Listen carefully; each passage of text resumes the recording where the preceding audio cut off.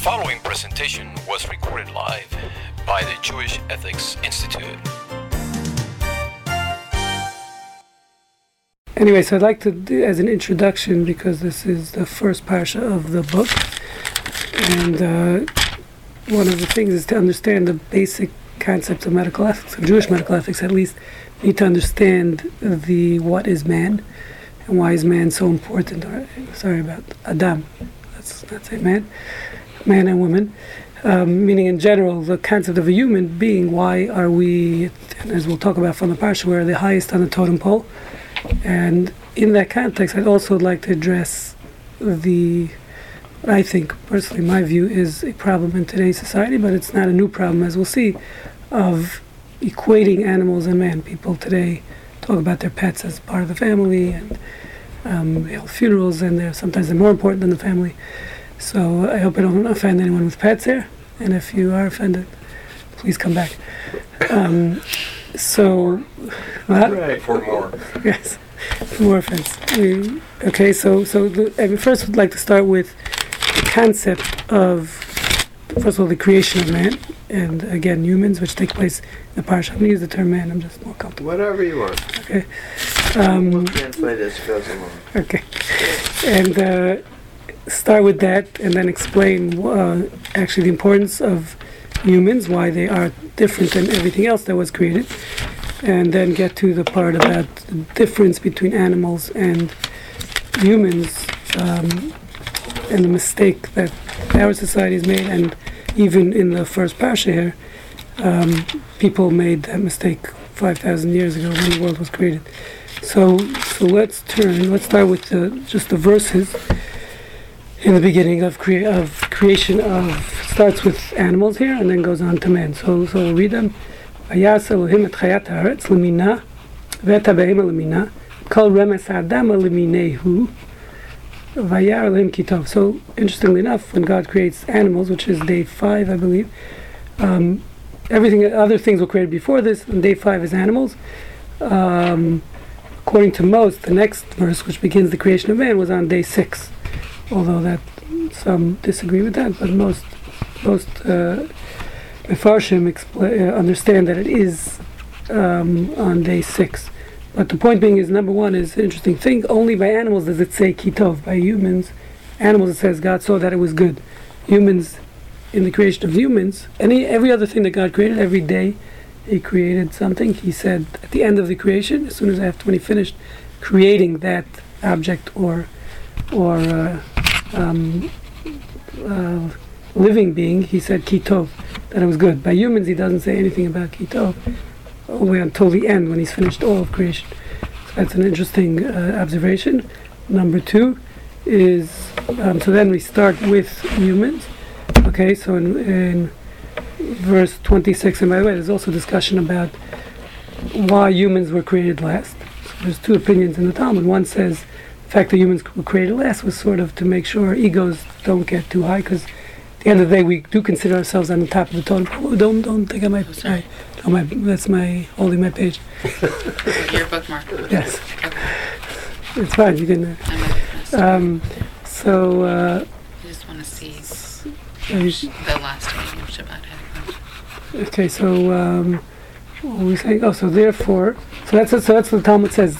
Specifically, humans created that in case we get too high on ourselves, we could say even the small gnat, littlest fly, was created prior to the human being. But in a certain sense, it doesn't really fit with what we're going to talk about, because really we're saying because we're the purpose of creation and the top of the totem pole, that's why we were created last. And everything up until this point is for the sake of human beings, as we're going to see. Meaning all creations. That's really why people have a problem. I mean, a lot about. We're not going to get into the whole creationism thing and versus evolution, but there's very little said about the initial creation, because it's not really important. The goal of Genesis, or this parsha, the first parsha of Bereshit, is to discuss the creation of humans, because that's the purpose of the world, is human beings. So everything else is really. Why are you laughing? It's a certain viewpoint involved in that. Yes, 100%. That's what we're going to explain, that viewpoint. So therefore, the whole purpose of creation is for humans. Therefore, everything else up until the point of creation of humans was only, it's really for the sake of helping humans. As we know, we eat animals, some of us eat animals, and we're going to talk about that. So therefore, everything else till now was stated very shortly and succinctly. When it gets to discussing the creation of human beings, that's where it starts getting more lengthy and discussing it more. And that's also, by the way, one of the, I believe it's the Ramban, Nachmanides states that's why it doesn't say kitov on humans, meaning everything else, just their existence is their purpose. Once they're created, that's it, they're done. As we know, as we discussed in the past, human beings, creation, just because we exist, doesn't mean we're fulfilling our purpose and our goal. So there's a difference between the creation of every other aspect in the world, which just by merely existing, that's it. They fulfilled their, as we say, their tachlit, their purpose, which is just to exist. So plants, animals, the sky, whatever is there. Once they're created, they don't have a mission in life as we do. Y'all. Okay, so they don't have a mission, and therefore just by existing, that is the fulfillment of their purpose of creation. Because again, as we're saying, in the scheme of things, which you don't seem not to agree with, but their purpose is to assist humans in their mission in life. Everything else, up until the creation of humans. So therefore, everything else, as soon as they're created, Hashem says, kitov, it's good. As opposed to humans, the creation of the human being itself is not sufficient. Because until we fulfill our mission in life, so we're not kitov yet. What we have to do, as I don't like using that term, tikkun olam, everything else that whatever our mission is in life, and we might have different missions. Whatever our mission is. Why don't you like using the term tikkun olam? It's a whole story. That's 20 years of history. You asked me to explain it. It's just. Standing on one foot.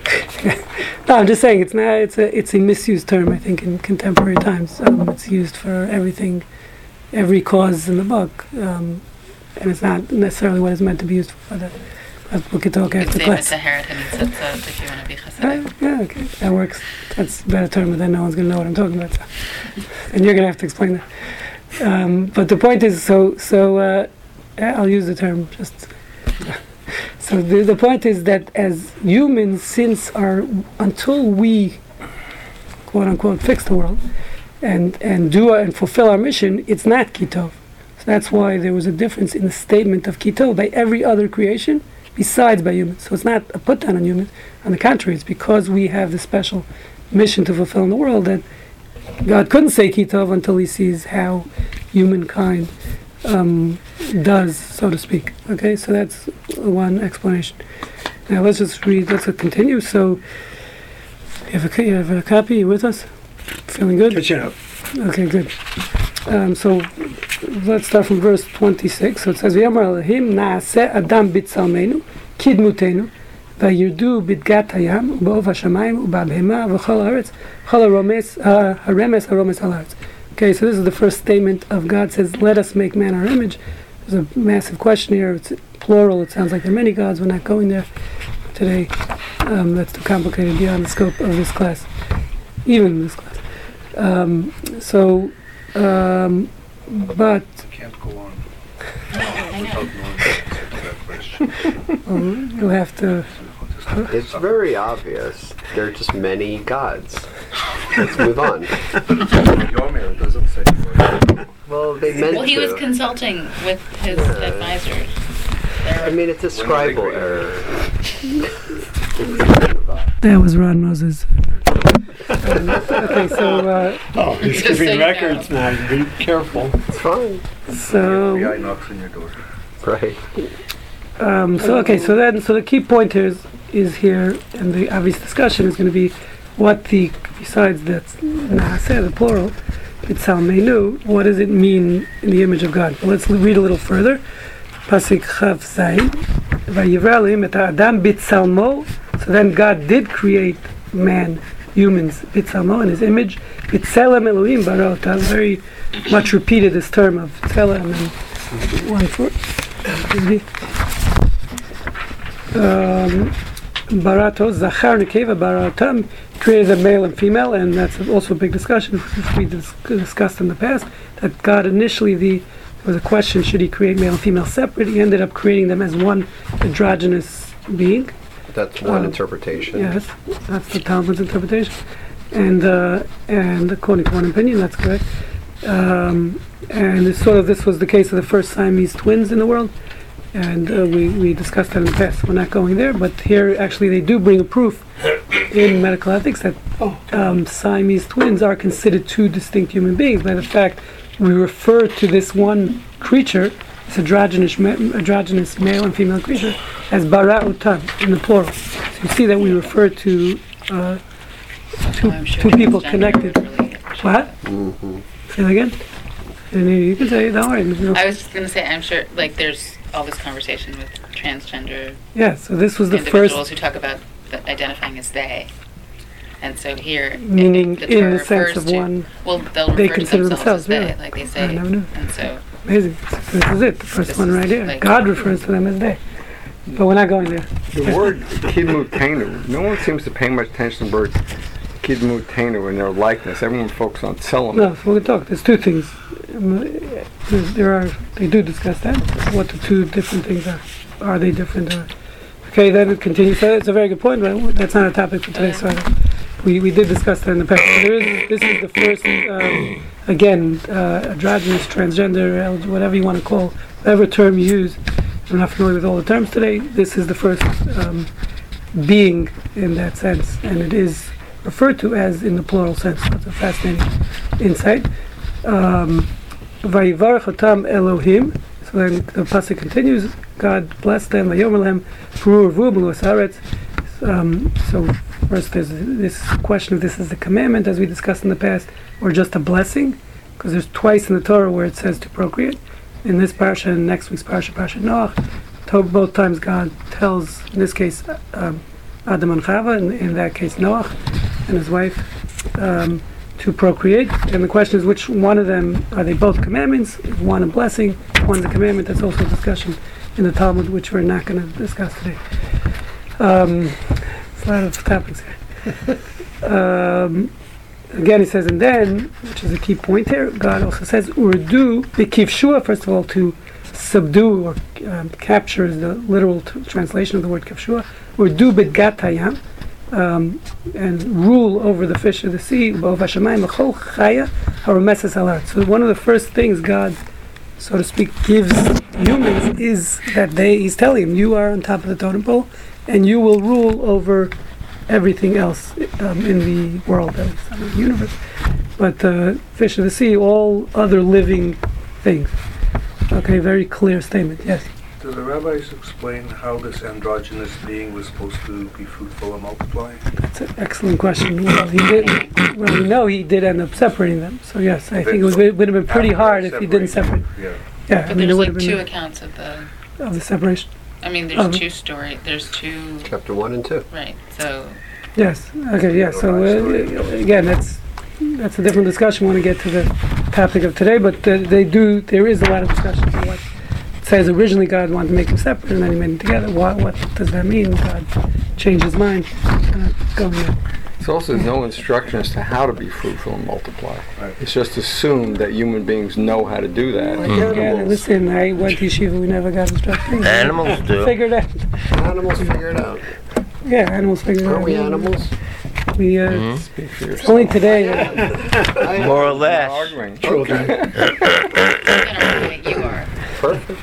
I'm good. Is there another way But to you can see- multiply? By the way, it does discuss a lot of discussion. Not for today. That Adam had an issue. He tried out every other animal before he figured it out. Right, you can So see he did- like, wait a minute, how do you do that? How do you be Oh, fruitful so he and observed multiply? other animals, and then he That's when he was tried. naming the animals. He was That's looking when for a Amazing. mate. Right, he had no. He Yeah, felt right, left exactly. It's But like- that's chapter 2. out. Okay. Yeah. Yes, the That's different where author. that's where Different women are subjugated. This one, at least, they're equal. Okay. No, women are. That's, by the way, it does. And Rabbi Hirsch discusses that extensively, which is to show that at this point, not at this point, sorry, that women and men were created equally at the same time. Yes, That's they why were. God specifically created in this way, to show that they were created equally and everything is equal about them. That is a very important thing. Things Thank you change. for bringing that. Sure. Yeah, society. In chapter 2. Society Yeah. ruins Right. everything. You know that. Gotcha. Verse 29. You with me? Alan, you're up today? Verse 29. Caffeine? You got the caffeine? No, Chapter 28. I don't drink coffee. Yeah. Vayomer lim, hine nasati lechem es kolis of Zareh. So again, God repeats, again, 28, he's saying very clearly, humans on top of the totem pole, you will rule over all the other kingdoms. And then he goes on to say, hine nasati lechem et kolis of Zareh zara, shal pnei kol haaretz, ves kol ha'etz asher ben, asher bo pri eitz, Zareh zara lechem yelach. But still, and this is very famous, that God only gives permission for them to be vegetarians. What a sad world. Where does it say that? Vegetarian? I'm not vegetarian, good. but I think I we don't should talk. primarily I don't be talk to vegetarian. vegetarians, so just wanna make sure. But why does it say, where did you get that? Because he doesn't say the animals. He says He very says clearly. I've He given says you it will every be yours for tree. food. Yeah, but before Only- the pasuk only before it veg- sounds like you vegetables can and- do whatever you want to No, It animals. says you will rule over them, but it doesn't give him permission to eat. Why not? Only after Noach, I'm going to talk about This it. Only is after like, the flood. isn't Rav Kook the one who's like, okay, this is the one that tells Yeah, us the that we can be idea. vegetarian? Everyone agrees. I'm going to talk about that a Right, little. right. Everyone ideal. It seems like the ideal creation here was a vegetarian world, very clearly. I don't think I don't think it's possible even to dispute that, but we're going to talk about that in a second. I think. Ulechol chayat haaretz, ulechol of hashamayim.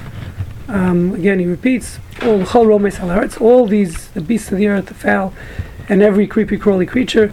Asher bo nefesh chaya et kol gerek esav la'achla. Okay, and every living thing, that is every green herb to eat. Okay, vayichen, and it was so. And then it says, after all this, v'hine tov ma'od, God saw, and the question is again, is it going on humans? Is it going on all of creation?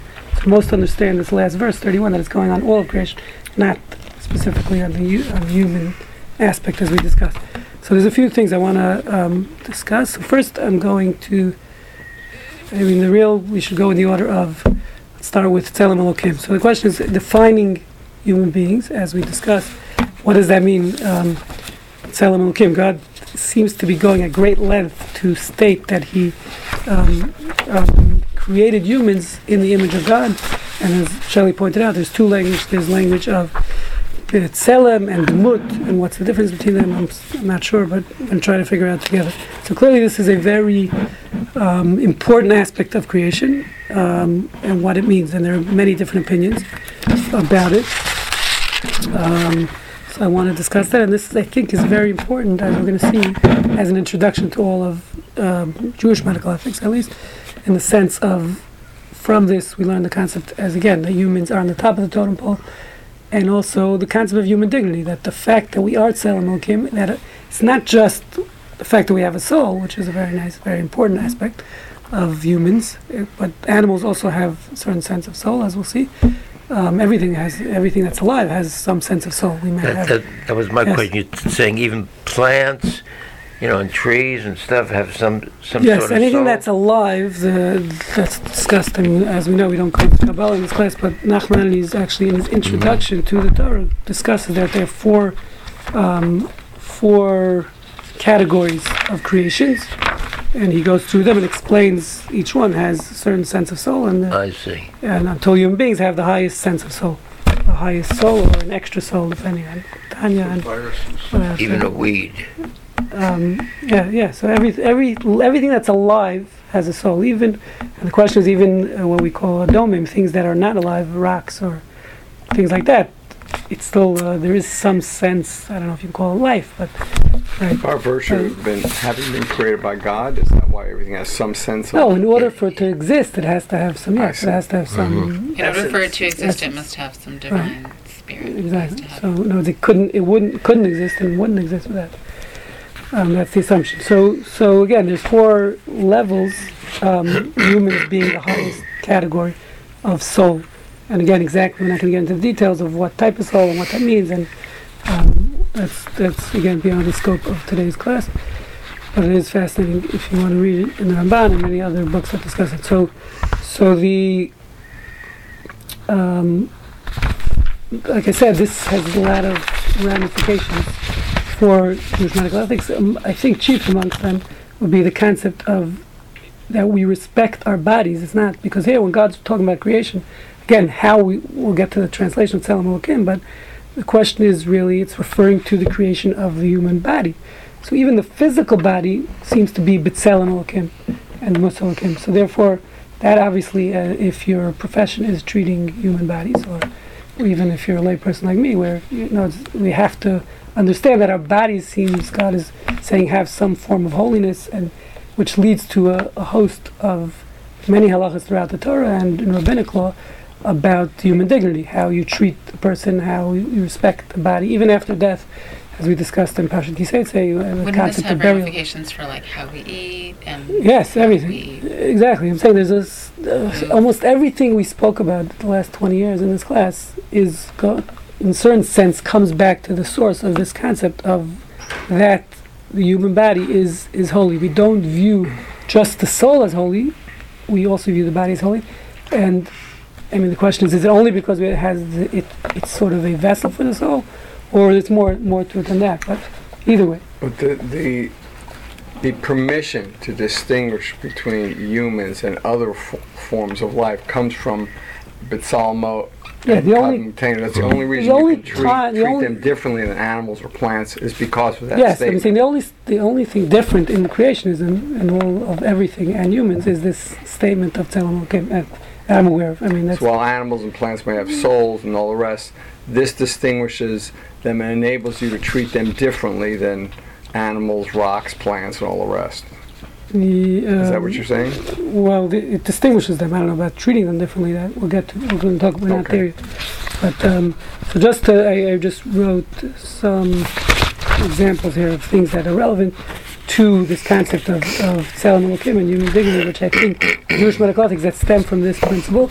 I just put down. I just made this list quickly, but there are many more things. End of life issues, consent in halacha, which consent, as we know, doesn't mean the consent of Western medicine, which is autonomy, because we don't have autonomy because of this reason. I think we don't have autonomy of our bodies because we're mandated to treat our body, to make sure our bodies stay healthy, as opposed to, as we discussed many times, in Western ethics, which is on the contrary, they use human dignity maybe for another cause, which is you have to, before treating a person, you have to get their permission, right? As we know, halacha, on the contrary, says if this person has to be treated, then you might even do it against their will. So it's interesting how the concept of human dignity is used really in opposite ways in halacha and Western ethics. Western ethics, the concept of autonomy is very important. In Jewish law, as we discussed many times in the past, if you're mandated to take care of your body based on this concept, so then you have no choice in the matter. In that sense, we might even force you to be treated in cases where you don't want to be treated. Okay. It's important to point out that autonomy as a concept in Western medicine is very new, like 40 years old. Prior to 40 years ago, it just, for all practical purposes, didn't exist. It was assumed that patients and doctors both had the mandate to heal the patient. It's only in the last 40 years, and it's become sort of orthodox thinking that if the patient doesn't want to get treated or they want you to kill him or whatever, that's okay because of Orthodox. autonomy. You don't mean orthodox. I don't know. religious I mean, sense, in Small universally Orthodox accepted. Orthodox is not. I know. Just making sure.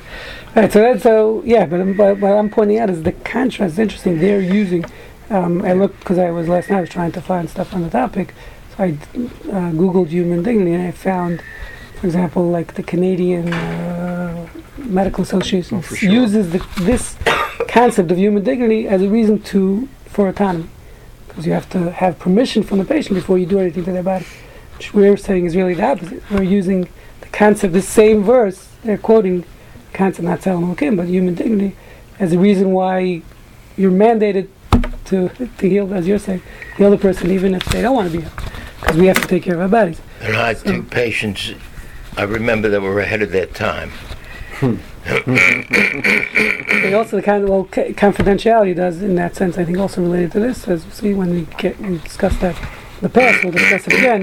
Meaning this concept of confidentiality, where you, because of human dignity, you don't reveal things or you don't do things in front of other people, HIPAA laws, etc., which also I think comes from this concept of human dignity, emotional health, taking care of a dead body, as we mentioned, not mutilating oneself. As we know, there are many laws in the Torah about that. Whether it's tattooing, whether it's Except for earrings, of course. except for earrings, we like earrings. So the point is, so self-mutilation or allowing your body to be mutilated is a problem according to halacha, and it has to do with this concept. If we view our body as this holy vessel, so to speak, then you can't decide that you want to mutilate it. Okay, murder, euthanasia, obviously, and that's explicitly mentioned in next week's parsha, Parsha Noach, when Hashem commands Noach, the 7 Noahide laws, not to murder. Maybe we'll talk about it next week. He mentioned specifically, Ki b'tselem Elohim nivra Adam, because man is created in the image of God. So that is the, so to speak, the rationale behind not killing, it would seem, which is another fascinating concept. And suicide also, which again is certain to the ultimate self-mutilation. That's helpful, because then the Torah is now really drawing a distinction between how you treat animals and humans. Well, it's still never said anywhere about killing it. We never discussed, the Torah never gave permission to kill animals. No, but the point being, you can't murder people b'tselem Elohim, because they're made in the image of God. But we know in the Torah you can sacrifice animals left and right, no problem. But later. But that came later. Yeah, right, but still, if you look at the whole package, we're going to discuss that. there is this already by the second parsha. You're already making that distinction between humans and animals. So you can't murder human beings, you can't kill human beings, but you can kill animals. Well, we're going to get. It's a very important point. We're going to talk about that in a second in the context of Cain and Hevel, who killed. Hevel murdered an animal for his sacrifice. Right. Cain murdered a human for his. Because he was jealous, so how that played out. That's very important. I'm going there. That's where I'm getting to. From where do we learn that tselem is more than just a morphologic word? That image? You have to speak English. You're talking about a description. Yes. Like, why isn't So you look like God. So why does that make you holy? So it's a good question. Meaning that's exactly the question. What are we trying to? What part of God do you look like? What is the definition of Tzelem Elokim? That is the question. I don't know if it means in the literal sense look like God. I always say I hope I don't look like God. I hope God doesn't look like me, because that wouldn't be good. Yeah. Well, it looks like me. Do you mean like we're just assigning anthropomorphic qualities to God, and maybe? Well, it's a morphology. It's a description. You guys, you look like I do. It's more. Yeah, but what does that mean? What does that mean? Yeah, so that's the question. It's very strange. I mean, to say in the literal sense, we look like God. No, I'm saying because I think it's clear that in creationism, as we're saying, it's a very important fact that it's repeated over and over in the verses many times, not just here, again in Noach, and this concept of Tzelem Elokim. So it's obviously not just a nice term. There's something inherently defining the human, as we're saying, as opposed to the rest of creation, because it doesn't state that the rest of creation. So now that's what we're trying to figure out, is what is that definition? There are many opinions. As I wrote down here at least 6. I think some of them might be repetitive, yeah. If you look at what comes right after it, at least whatever it does mean, we know the one aspect of it, since immediately after it says they rule over the fish of the sea and over and all. So whatever else it means it's different than the rest of them, because at the very least it rules over the rest of them. Whatever else it might mean. You don't know that those are joined. You don't know that. You look like God, also you can rule over all these guys. Correct. So but it implies that whatever else is contained within those two words, it means part of it is you get to rule over everything else, because those two words are not used in connection with any other species. It comes to humans, and everything went before you're in charge. So it implies that part of B'Tselmo is get to rule over a distinction between you and everything else. Okay, Wes, I want to get back to Tzelem Elokim, because I want to make sure I get to the other second part, which. Yeah, so we're going to get to the interpretation of Tzelem Elokim, which is very important, but I first want to go to a beautiful explanation to differentiate, to show that this question of are humans on different levels than animals, the whole question of vegetarianism and murder, etc. So just there's a fascinating work. It's called the Sefer Ha'ikrim or Ha'ikarim, I'm not sure how to pronounce it, which was written, down here, it was written in the 15th century. Ikarim means principles. Sefer Ha'ikarim is the book of principles. It's a 15th century work by Joseph Albo, student of Chastai Caracas, an eclectic popular work whose central task is the exposition of the principles of Judaism. Okay, anyway, he lived, Joseph Alba lived in Spain from 1380 to 1444. Okay, and basically when discussing the principles, some of these principles of our purpose of the world, so he says an unbelievable thing, explanation of the story that takes place throughout Genesis. And so I'm just going to summarize it, but I think it gets to the heart of this question of the difference between humans and animals. As I mentioned before, I think this is very important, especially in today's world, where I think we're struggling. I mean, I'm not struggling, but society seems to be struggling with many people. Their animals are literally become their family, part of their family, which is a beautiful thing. I don't know, maybe it's me, but I don't think it was like that when I was growing up 30, 40 years ago. You didn't see this connection. Have a bar mitzvah. Right, there was no bar mitzvahs, there was no people literally, on Facebook someone writes their dog died and there's more pouring out grief than they've ever seen for when their father dies. So, it's amazing. People, and it's clearly there's an emotional bond. I remember actually when I first moved to Houston, I was giving a class for singles in the JCC, and a weekly class, and I mentioned this concept that, actually talking about the concept that animals don't have the same soul as humans, and a few people in the class were horrified. They said, "What do you mean? My dog has the same soul?" Or they were upset. They were offended that I was even saying that animals don't have the same level of souls as humans, which is what we're discussing here. People. So I'm not sure if it's only single people who might have that connection, but whatever it is, I think But they should be wise enough to realize that might be part of the problem of why they're so single. Maybe. Yes, but it's clear. I think there's been a shift. Again, I'm not sure. I did not have pets growing up, and my wife has a rule: if in the house, if it comes into the house and it poops, it has to be human. That's every time my kids want pets. That's what her rule is. Except she fish. makes that distinction between humans and animals. Yes, He rules over the house. No question. Good. I know the So feeling. my kids have always asked for pets over the years. So fish is the highest we've gotten to, because they're contained.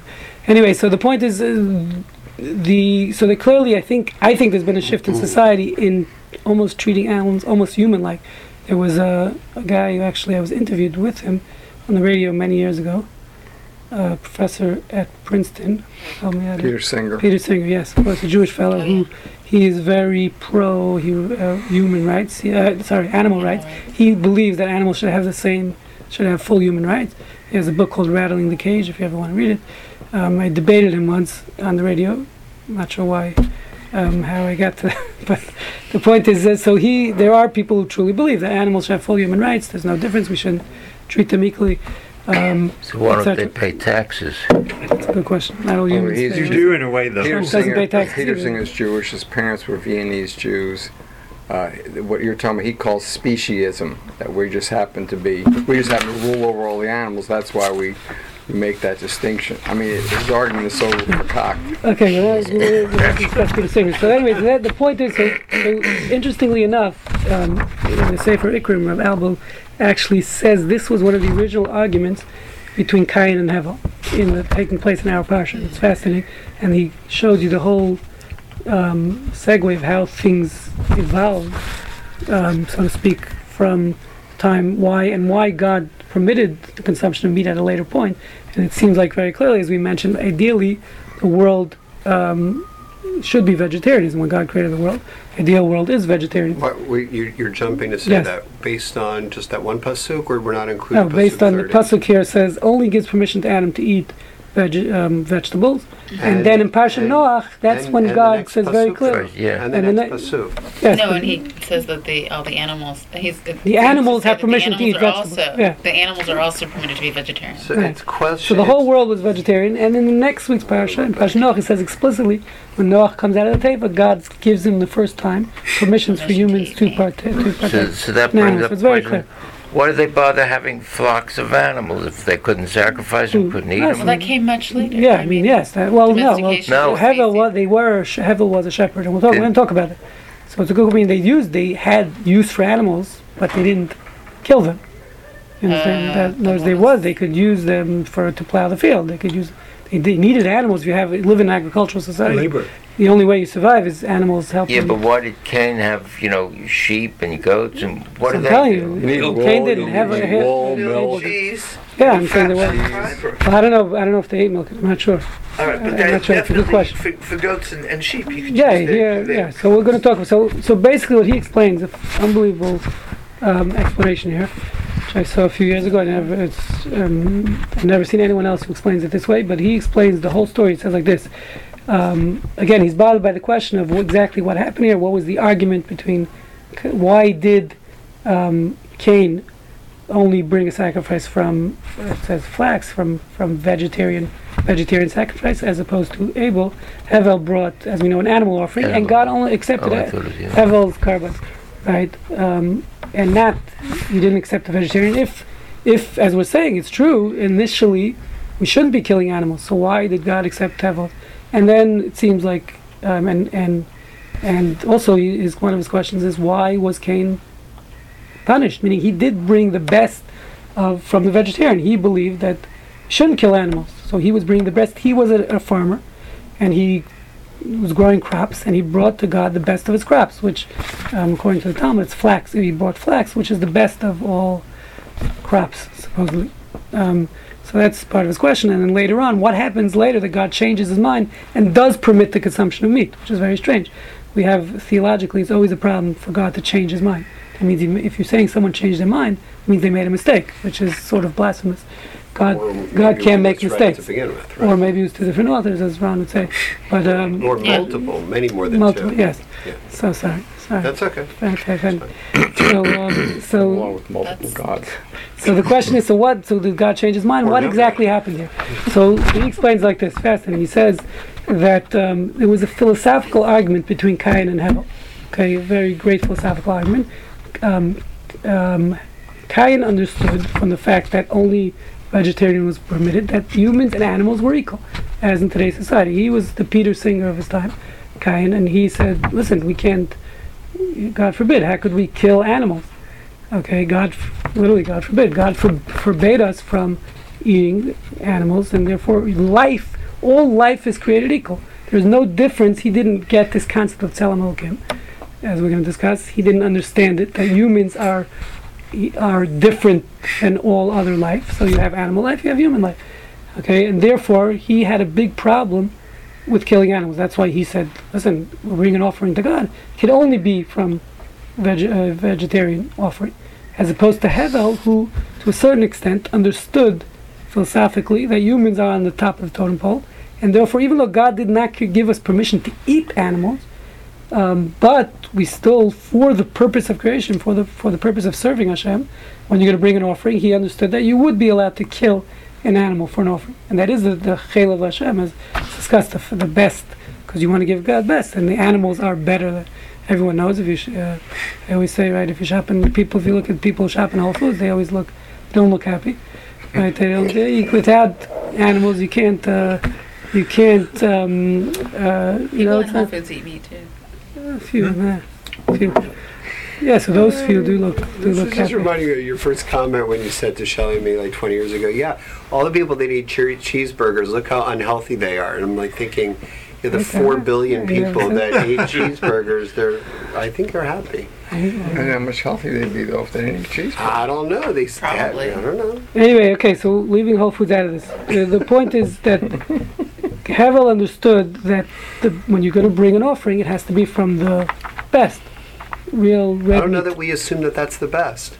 He assumed that. Oh, that's his argument. I understand It's not that's his the argument, But but you said, it's, No, I'm saying from the but language. You also said that Cain said that he was bringing from the best. The as best well. of his, he and held back Hevel from was animals. bringing the best of his. Yes, true, but the point is, So Cain was a farmer and Hevel yes, was a yes, so that's the question, right? shepherd. But I'm saying, but Cain only brought from vegetarian because he believed you couldn't kill animals. That's what he's explaining. You don't have to agree with this. I mean, this is he's explaining the story behind the story. They wanted to So he fit in. says, so there was a philosophical argument between Cain and Hevel.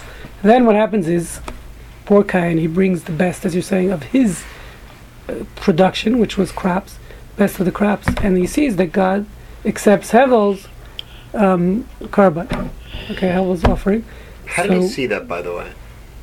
That's a good question. I don't know. Because it's not discussed actually any marker or any sign. I remember the Chumash so well. But I somehow think one according- gets consumed in Yeah, flame. when The other the doesn't. Torah says But God how do we accepted. define it? It says in the Torah God accepted. How did it happen? I don't know. Do they hit the X? Little sense for that. You have to watch the movie. I don't know. I don't know exactly what It's happened. just the interpretation of Cain, that Cain feels that his brother's offering was accepted based on, we don't know. Yes, pretty well, transparent. it could be get that. Honestly, I never get that far in Bresh because it's so much in the beginning. Rabbis, you just so. Fair enough. The problem All is right, because that's I fine. never get that far. Totally.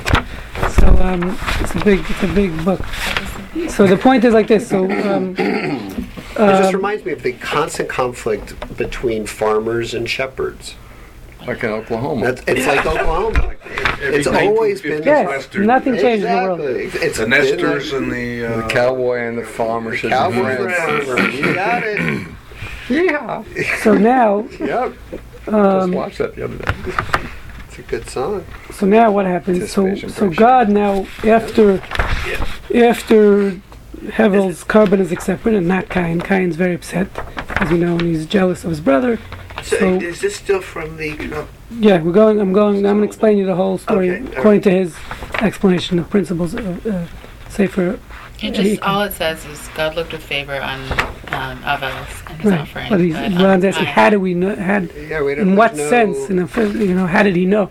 a Well, receipt it doesn't. floated. It's Right, not doesn't say. explicit. Right, It doesn't doesn't say in the say. story. Yeah, no so bat call. There's nothing. yeah, so I don't No, know, but but it's a good question. I mean, it's a good question. I Just don't know the says God answer. looked with favor on Avos and on Cain's offering. He did not look with favor. So it's Also known as obvious. life is not fair. Right. Okay, so now what happens? Then it goes on to say, so after Cain, right? So Cain got very jealous. The Torah says, By the way, upset Cain milking exceedingly. started at 8,000 BCE. Yes, I didn't say anything about So they that. had milk. I'm just saying that the Oh, animals okay. were used way before Jews. Well, then what's You the know, history before. of meat consumption? That I don't know. I just know that milking began at 8,000. 3,000 That's years before impossible. the The world's only Right, but are 5,000 those years correct? old. Are those What? Homo sapiens considered man, or was that created later when God breathed the soul into them? I don't know. I was just talking about milk. Milk okay. being used for consumption. But that's not How about possible. chocolate? The world's only 5,779 years old. Listen, don't Okay, argue with Wikipedia. Let's go. We gotta go. Ron, Just when leave. did chocolate I want to get this point. Okay. Okay. So let's go. So he says like this. So what happens? And then in the next verse, it says Cain got depressed. His countenance fell, and it discusses his depression. Yiplu panav. Yom Hashem Cain. God says to Cain, Lama charlach. Why are you upset? Lama naflu panacha. What are you depressed about? Hello, and Tativ says, if you improve yourself, Vimlo Tativ, La Pesach Chatas Rovet, he tells him, you have to improve yourself. If not, sin will crouch at your door. Okay, and that's what God tells him. It doesn't really work. So now God is trying to explain to Cain, according to Sefer Ikrim, he says, he is explaining to him the difference, why he accepted Havel's carbon. That there's a different, this philosophical idea that humans and animals are not the same, and therefore humans will rule over the animals, as we said. Cain didn't have the Torah. He didn't have the pasuk where it says that humans will subdue animals. So God was explaining to him this philosophy, which is a basic philosophy, again in the purpose of creation, as we're saying that humans are not reminiscent of animals, and humans have free will, and they can make moral and religious choices, and whatever it is, whatever the interpretation of Tzelem Elokim, which we'll get back to if we have time. So, which is non-existent for animals, and therefore, we are allowed to kill animals. We are allowed to take their life. Now, Cain didn't comprehend the message fully, and he understood at this point, whatever it was, there was a miscommunication. He understood that God was saying, "You're allowed to take life." He viewed it as he didn't get the complete philosophical message, which was humans and animals are different. So now, once God, he's saying, is approving the taking of life, he said, "Okay." We see you're allowed to kill. I thought we can't kill anything. Now God has accepted Hevel's carbon. We see you're allowed to take life, and therefore he's pissed off at his brother, and he went ahead and killed his brother because he viewed, just as God was okay with Hevel taking life of an animal, he therefore went ahead and said, "Now I can take human life." So it's philosophically, I finally offended her. took time, but so now philosophically, he understood. Wait, listen, hear him out, hear him out. It's not you, it's the, what is it, the Sefer Ikra. Sefer Ikra, right. So philosophically, he understood this message wrongly, and therefore he understood life. There's no difference between animals and life, and animals and humans, and therefore, just as God was okay with Hevel taking the life of the animal, I'm angry at my brother. It's really sad because like Hashem comes to Cain and he says like, "What's wrong? Why are you upset?" Because like after the language, he's like, well, if he were to do it right, like God gives him a chance, and he's like, here, do it. I'm going to show you how to do it. And then what does Still he do? Doesn't do it right. He like commits murder. Yes. So he offered his brother as a sacrifice? No. Well, I don't know. Sacrifice. He was saying he misinterpreted, and therefore he concluded. Just as it's permissible to kill animals, it's now permissible to take any life. So I missed it. What did Hashem say? Permissible to kill animals? The fact that he accepted the offering of Hevel, which was an animal. It implies not only permissible, it's actually preferable. Right. Well, killing of animals. So this was the first, in a certain sense, you could say, this ideological error of Cain caused the first murder in the world. This ideological difference of mistaking the fact that humans, according to what he's saying, the humans and animals are equal. That really is what caused the first murder. Okay, now, and we're not going to get into a lot of other details he discusses, because later on, when, as we know, Adam has another son. That human and animals were equal. God said it doesn't, but he understood over the animals. He didn't get that message. He didn't get that email. He Cain didn't made have that the false Torah. assumption. This interpretation makes that assumption. Yes. So now he says his rabbi said you can. Okay, got it. Okay. By the way, and if you look, so as you know, at the end of the parasha, it goes through all different births of the next generation. Also mentions that Adam had another son named Shes to replace Hevel, so to speak. Yeah. Because he lost a son, and he has another child named Shes. And over there, again, when Shes is born, it mentions he was born. By all the other births, it doesn't say that. But when Shes is born, it says he was born B'Tselem Elokim. It mentions these words, B'Tsalma. Not the words. It's here somewhere, but it says after Shes' birth, it says. First of all, it says Zet Sefer Toldos Adam, which is actually a very important statement. Also, he doesn't say that. Other commentaries also state that this is the purpose of man. Now, it says here, this is the account of the descendants of Adam, meaning all humankind. And it says, Bara Elokim, again it repeats it at the end of the parasha, Adam, God created humans, Bidmus Elokim, in the image or in the likeness of God, Asa Oto. Okay, and again it repeats it, and it says that Vayolad, about Shes, his birth, he was born Bidmuso Ketsalma, in the image and likeness of Hashem. And he used to it's be the only birth that it of mentions it. So he explains that Shes was the first human being who got this philosophical message. God's image or Adam's image? Adam's image. Again, Vayolad Bidmuto Ketsalma. It means in the image of God. Where did you get God? Because right before that it says Bara Elokim Adam Bidmut Elokim Asata. And the next verse says in his image, referring to God. The question is how many referral backs could be. we're going. So now he continues. I just want to finish this very important point. So he goes on to say, so what happened was, again, most of humankind still made this philosophical and ideological mistake to view animals. Now, Cain's descendants continued in his way, which was to treat humans and animals as equal. They still didn't get it after this message. Okay, until the point, and it says, there were, as we know, that's why Parsha Noach begins, or the end of Parsha Bereshit already discusses, there was a proliferation of murders in the world. Evil was taking place in the world, Hamas, and many other things, which it's questionable exactly what was taking place, but it seems like because of this mistaken philosophy, basically all of humankind was resulting in chaos, which then God says we got to start over, we got to press the reset button. So now God, and so what he explains is, therefore in the reset button, after Noach, now God basically kills all of humanity, except Noach and his wife, who are the descendants of Shes, who got the philosophical message that humans aren't created but B'Tselem Elokim, he explains. So now in the reset, after Noach is coming out of the Teva, God understood the only way humans will get it is if the message is very clear and explicit. And therefore he had to change the fact that now he wanted to show humankind that you can eat animals. Obviously they weren't getting the message until then. in the beginning of creation, even though, again, in the ideal world, we shouldn't be eating animals. And that's a whole different question. We're not going to get into why we shouldn't eat animals, but in the reset of creation, God now had to make it explicitly clear to Noach and his descendants that you are in charge of animals. You're the top of the totem pole. You can even eat them. Because if he wouldn't have said that, he was, I guess, nervous that they would continue in this mistaken philosophy that humans and animals are equal. So therefore, in the reset, when Noach comes out of the ark, he now says, you're in charge of animals, and you could even kill them, eat them. They're yours. And thank God now we can eat meat. So, yes. So God's mistake was he said you can eat fruit, and he forgot to say, and anything else you want. Right. No. Initially, it wasn't a mistake. Initially, he wanted the ideal world is we should not eat meat. He didn't want you eating meat. Where does it say don't eat meat? Well, it says I only give you permission to eat vegetation. It doesn't say I only give you permission. It says I give you permission to eat vegetation. So that was clear from his message. They don't have permission to eat animals.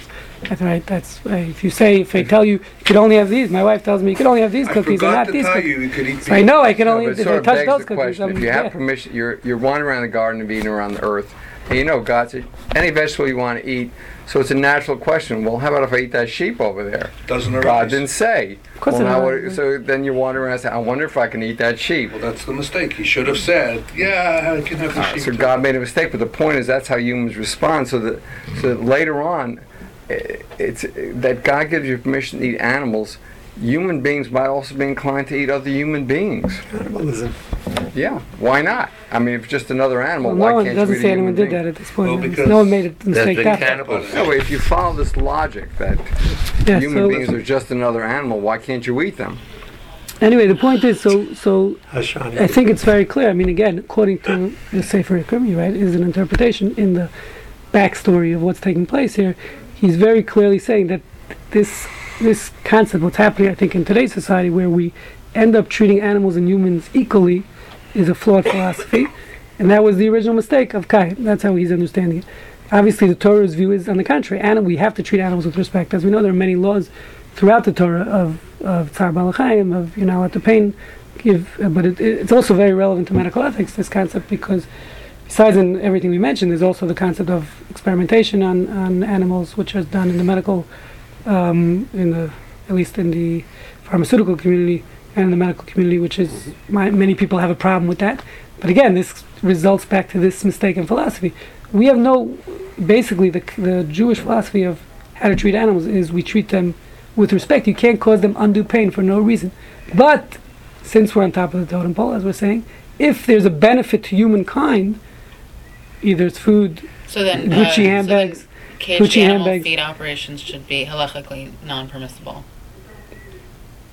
What do you mean cage? Oh, we'll get there. Yeah, we'll get there. That's a good point. But I just want to finish my point, and then I'll stress your point, which is that so, meaning if there's a benefit to humankind from, I don't want to use the word ill treatment, but killing animals or experimenting on them, let's say for medicine, we can save human lives, or even, as we know, Gucci handbags or whatever it is, that's fine. I'm saying that's a benefit to humankind. Makes women happy, so that's a benefit. That is a benefit to humankind. I think we should help those women understand what. Okay, so one second. So the point is that meaning again, if and then this is what's discussed without getting to the whole topic of, let's say, animal experimentation, which is really a topic unto itself. If you cannot do that experimentation for this from medicine without spraying, in rabbits' eyes or whatever it is, and blinding them, and there's no other way to do it. You can't simulate that test. If you could simulate that test on a computer and do it without hurting the animal, of course you're obligated to do that, halachically speaking. If there's no other way, and you can, and to benefit humankind besides, that method, so then you're allowed to do it. That's basically the principle, again, without getting to the details of how halacha addresses animal experimentation. Now, you're correct. Of course, just because we're allowed to eat animals doesn't mean we can treat them badly in slaughterhouses and whatever, or do things to them which are not necessary for them to be eaten. In other words, we have to do whatever we need to do to eat them, but of course they have to be treated with kindness, and there's no question. And slaughterhouses that do treat animals badly, I don't know if you should boycott them. But they should be halachically forbidden. the animal doesn't become forbidden. That's another thing. Meaning, just because someone is doing something wrong in the process doesn't make the animal forbidden. They're bad, they're evil people, and maybe you should boycott their chickens or whatever it is. But that doesn't make it not kosher. The animal is still a kosher animal. They did something wrong in the process. But if the rabbis would go to the extent to say, like, if a lung is not quite in the right state, no, but that's or because the the health Torah of the states. animal. By the way, there is changes. So just for example, now the Rabbanut in Israel, because of pressure, does not accept any meat. South America was using this hanging method for slaughtering, where they actually take the cow and hang it on a chain upside down. It's something which they claim is not humane, and now they will not accept meat anymore. The state of Israel will not import meat that was done in that fashion. So it's changing. It's taking time, but you're right. Because of the, I don't know if it's the rabbis. I don't know who's applying the pressure. I think it was the American community changed. Like the OU will no longer certify any animals that were slaughtered in that manner, even though halachically it's kosher. Again, halachically it doesn't make it not kosher. But because of this concept of tzar b'lechaim, and probably because of a lot of outside pressure, I'm guessing, so they changed their policy. They no longer accept meat from slaughterhouses in South America, and it's very expensive. All the slaughterhouses have to change and buy these pens that treat the animals very nicely and gently turn them over, or whatever the case is. So, but it is changing. But it doesn't. But the fact that the process was done wrong by some people in South America doesn't make the animal not kosher in itself. The animal's still kosher.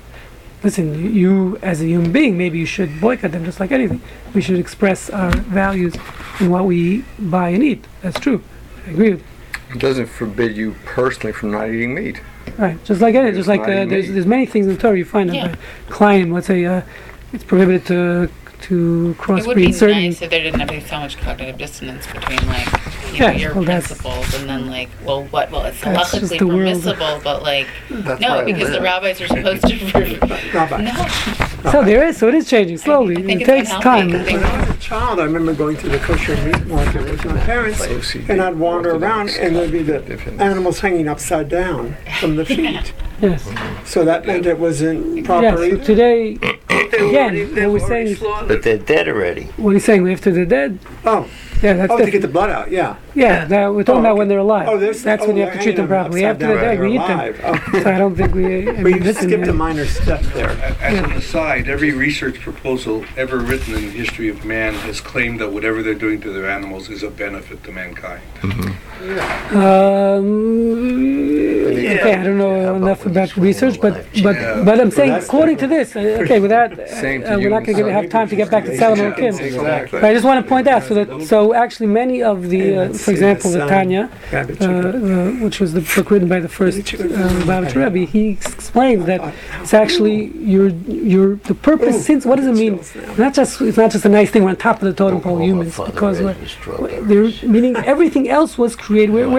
Our mission is to serve Hashem. That's the mission of humankind. Tikkun Olam, however you want to interpret it. So now everything else that is under us, doesn't have this mission, so to speak. The only way they can be elevated is by us using them in our mission.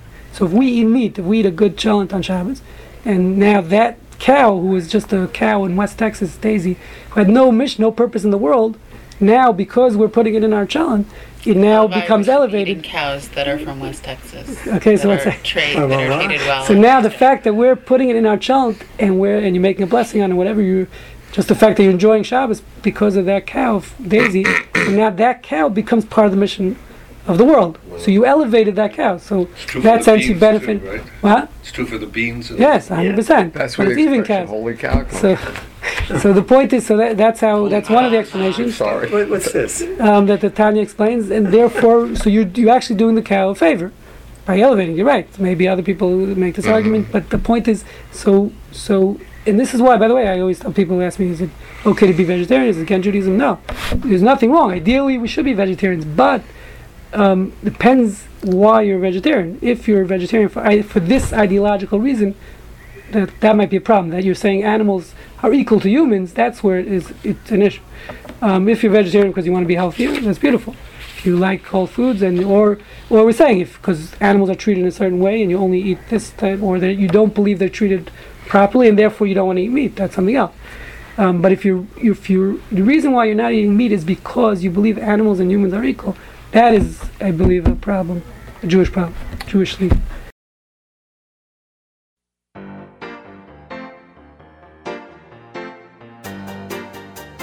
You have been listening to the MP3 project from the Jewish Ethic Institute.